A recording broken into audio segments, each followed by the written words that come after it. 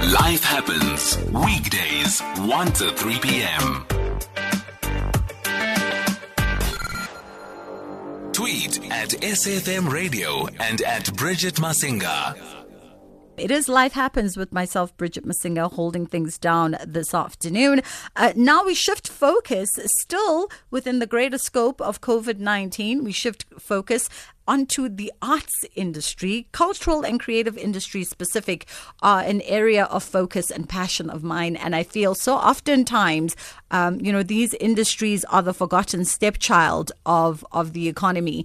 And yet they, alongside the mining industry, are one of the biggest employers in the land. The jobs that are created by the cultural and creative sectors cannot be shunned at. They make an impact, no matter how temporary or how permanent they may be. So, when COVID-19 hit, one of the big questions in focus within these communities was, how do we navigate through a pandemic that is essentially shut down our ways of working? And how do we find new ways of engaging ourselves, our consumers, our audiences, and getting our productions and products and merchandise out there into the hands and interface of our people, of South Africans? She's a lady who knows far more than me. Rucera Seethal joins me, who is the artistic director for the National Arts Festival. And she's penned an interesting article that you can find on nationalartsfestival.co.za, focusing on 7 points that she feels are pivotal in order for us to move forward collectively in the world of cultural and creative industries. Rucera, how are you doing? Hi, Bridget. I'm good. How are you? I am good. It's been a minute, but we are catching up now in 2021. How has it been for you guys at the National Arts Festival, first and foremost? How was last year? How did you handle, quite frankly, being in the midst of a pandemic and having to re-engineer how you do things? Yeah, it was a tumultuous time. And of course, it was very, very difficult. And we had to be what the creative industry is. We had to be innovative, and we had to transform ourselves. So it was a difficult year for us as well as for everyone. Mm-hmm. But we put together an online festival, or an online or digital version of our festival during June and July, and that was a huge and very quickly decided and quickly turned around shift for us. And we came through the other side a little bit bruised, because it was quite an undertaking, but having really learned a lot, I think. I would imagine that there were a lot of lessons to take from that. A lot of people had to adapt overnight and implement innovative ways of doing business. But if you look at it in retrospect, I'm sure there was a lot of learnings that we can take forward into the future. Yeah, there was a huge amount of learning. I mean, essentially, we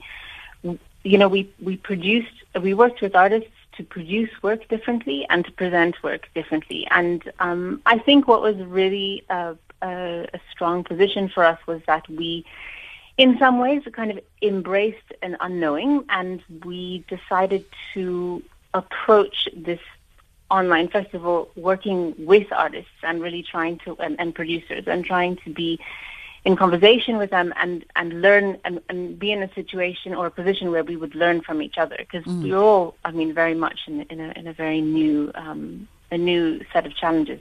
Yeah. And before we move to the 7 prospects and necessary shifts for the arts industry, how did audiences take to the National Arts Festival going fully online with your offering? Yeah, it was a real test for us, because of course we hadn't done this, and the handful of festivals who had done this elsewhere in the world were still kind of making sense of what happened. And I think there was some really positive responses, and well, first of all, we had audiences, which was fantastic. We were asking audience to try something totally new, and they did. And there was a lot of enthusiasm. We of course, had some technical difficulties in the earlier days, but ironed them out as best we could as we went on. And there were new ways that audiences engaged with the festival. For example, most of our sales were in the form of a kind of festival pass. So people bought access to an extended period of art content as opposed to purchasing individual shows. So there were also shifts which we're paying attention to and continuing to learn about. Yeah. So, Rucera, you then went on to write an interesting article that highlights 7 prospects and necessary shifts for the arts. And it lists a few key points that I'd like us to unpack a little bit. I'm just looking at our time and I'm thinking maybe in order to ensure that we don't break in between the 7 points, let me take a break and then we'll come back and we'll get into points 1 through 7. Life Happens, weekdays, 1 to 3 p.m. Tweet at SFM Radio and at Bridget Masinga. It is Life Happens right here on SAFM, and we are catching up with Artistic Director for the National Arts Festival, Rucera Seethal, who is talking to us about the 7 prospects and necessary shifts for the arts in light of us all working our way through the pandemic, of course. We've just caught base, if you're just tuning in now, we've just had a quick catch up about the National Arts Festival and how it pivoted through 2020, a word I know we love to hate, but unfortunately it's here to stay in our vocabulary now. And we were just about to touch base on the 7 prospects and, of course, the necessary shifts for the arts. Now, before we get to the 7 points, how did you go about identifying these as the 7 pivotal points for us to look into? Yeah, that's an important question. And I mean, I was invited by this community to put some thoughts down. And really, I mean, these are my reflections, and it's me. I mean, I wrote this towards I think kind of mid-December, and it was a lovely exercise actually, because it was a possibility to just kind of be still and reflect on of course the difficulties and gains and insights that we experienced in 2020. So, I mean, a lot of it comes from the experience of the festival, of putting it together, and after the festival, also just reflecting on the organization and where to from here. And and of course, during the course of last year, I mean, I was also, along with everyone else, on Zoom all the time. So conversations with colleagues in the country and elsewhere in the world, and just a kind of sense of some of the themes and some of the directions that people are thinking about and moving towards. Rucera, did I just lose? Yes. Oh, there you go. There, I've got you right back. Sorry. We just lost you as you were talking about some of the themes and ways that people were moving towards. Yeah, I was just saying that identifying these points and giving them some flesh really came out of various conversations with colleagues in South Africa and elsewhere in the world, and thinking about what we've been doing during the course of the year at the National Arts Festival.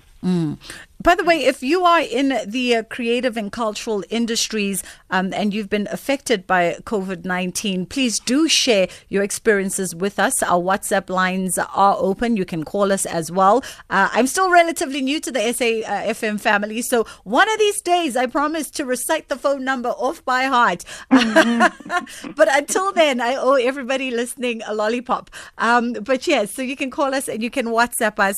And of course, you can get in contact with us on our social media pages. So you mentioned in the 7 points, one of the points you talk about is sensory awakening. I mean, there's a bunch of points. There's 7 to be exact, and we're going to go through them. But let's talk about sensory awakening as the first point. What does that speak to?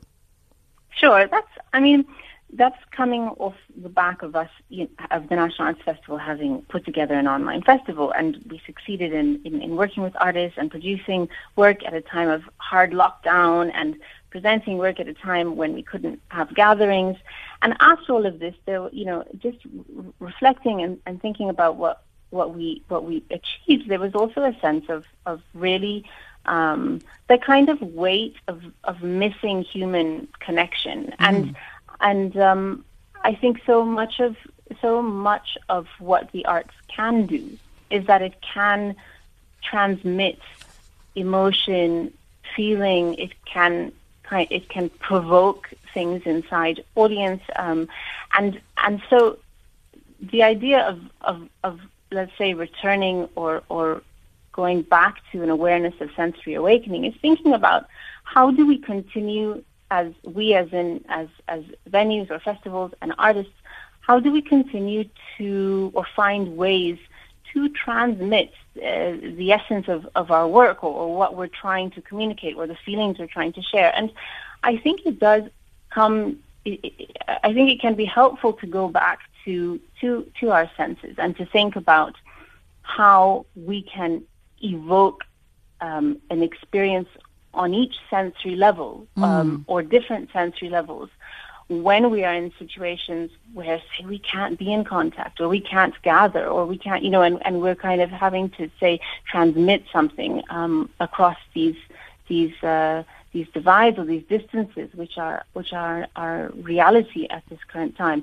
So that's a bit where the thoughts around sensory awakening comes from. And I mean, you can think about, say, for example, your own experience at home and how when you maybe you put on music while you're cleaning up the house and how music kind of, it travels through the house and fills all corners. And it's really, I think, about interrogating how we experience all of these senses and using that as that interrogation as a point of departure.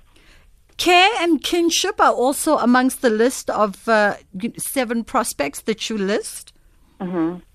Yeah, I mean, and the idea of care, of course, is not new. We have childcare and healthcare and care for the elderly, and I think this is really important because we have become acutely aware that in our current setup, carelessness reigns. And current setup, I mean, in terms of some of the, say, climate crisis and economic divides and the hardships that we are experiencing and that we see in our peers and fellow community members. So, and I mean, we saw this last year in say Black Lives Matter movement. We saw it years before in Me Too. There are uprisings. There's a more prominent and regularized response to this kind of reign of carelessness, and it really hits home with the pandemic because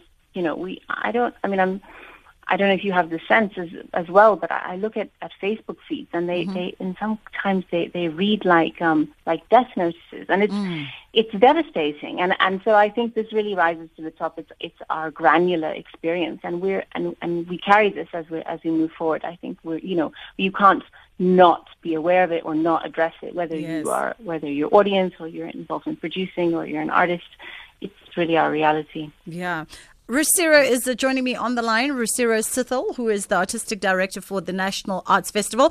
We're just highlighting those 7 prospects and necessary shifts for the arts community in the artistic world that she's penned an article on in the nationalartsfestival.co.za site. You can go and check it out. One thing that I'm really interested in, which also makes up one of those 7 key points, is the hybrid approaches. We talk about innovation. We talk about pivoting, doing things differently. It's no longer the new normal. It is our normal. And we've had to hybrid our lives, involuntary, but it was necessary. Mm-hmm. Yeah, it was necessary. And, I must just take a moment and say it was scary, I think, and difficult to just really dive into something new.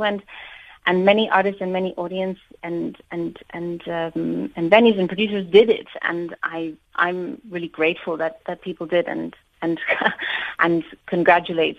I want now having the time to reflect during the end of 2020. I really it kind of lands that how much we've done and shifted, and I do think that hybrid, raising the point of hybrid approaches being important is really an acknowledgement of the fact that we are in a time of ongoing change. I think this is the reality of where we are, and saying that we need to look at hybrid approaches is about saying that we have to understand that our fix is in constant flux. And again, this is on a meta level from climate change and huge geopolitical shifts to a micro level of just, we're not sure how schools may open or not open, online class, in our lived kind of daily experience. So this idea of hybrid approaches is it connects to how artists produce, but also how we imagine what art is. I think even artists are engaged with ongoing inquiry or provocations, and I think how festivals or audiences experience this will change as we acknowledge that we are in constant change, actually. And we absolutely are in constant change, Rucera, and I think that was one of the things that has been highlighted the most throughout 2020. Like I said, there's 7 prospects and necessary shifts here, from sensory awakening to care, kinship, hybrid approaches, and one that intrigues me that I think maybe we should highlight on before we wrap things up. And if you have a keen interest on seeing those points and reading further about them, I think we have the capacity to tweet you a link so that you can follow it through and have a read at your own leisure. But before we wrap it up, I want to talk about the concept of time, and time not really being what it seems, because isn't that the truth? And I know it from being in the arts and from being in radio that we are constantly at this tug and pull with time, because we think we have it, but we don't. And you think our audiences and consumers have all the time in the world to indulge you, but they really don't. And you are also fighting for their attention with a multitude of other interests. And you've got to find ways of penetrating, grabbing that attention, holding it, and maximizing on it for as long as you can.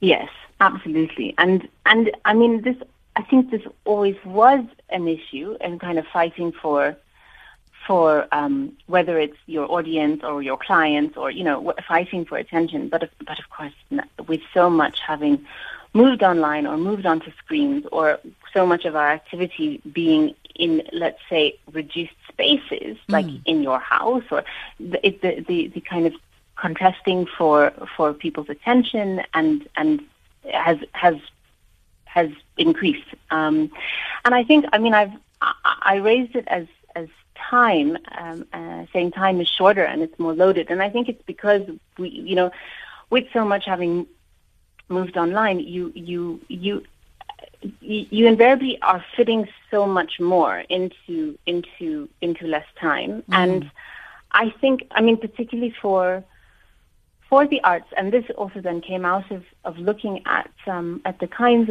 of work that we hosted during the festival, and continue to host on our V Fringe platform. And there's different formats that seem to work a bit better, and for people who are in the situation of really having to renegotiate all of their obligations in this kind of contesting for time. So like things like shorter form podcasts or serialized podcasts or booklets, or as opposed to a kind of full longer text. These, I think, what we can do is we can consider formats, or consider how our audience is going to approach what we are putting to them, and just, you can just reference your own life, trying to fit things into particular rituals, or as squeezing a quick article, on your way to wherever and these are the kind. In some ways it's kind of obvious that and we just have to think about how we barely manage to kind of juggle time, and I think work with those new understandings. As you talk about balancing our lives and juggling things, I'm looking at the time, and we absolutely have to juggle. the programming for today. But thank you so much for indulging me in that conversation, Rucera, and all the best for 2021 to yourself and, of course, the National Arts Festival team. We will definitely tweet out the link to that article if you have an interest to further exploring some of those 7 points. We have got you covered.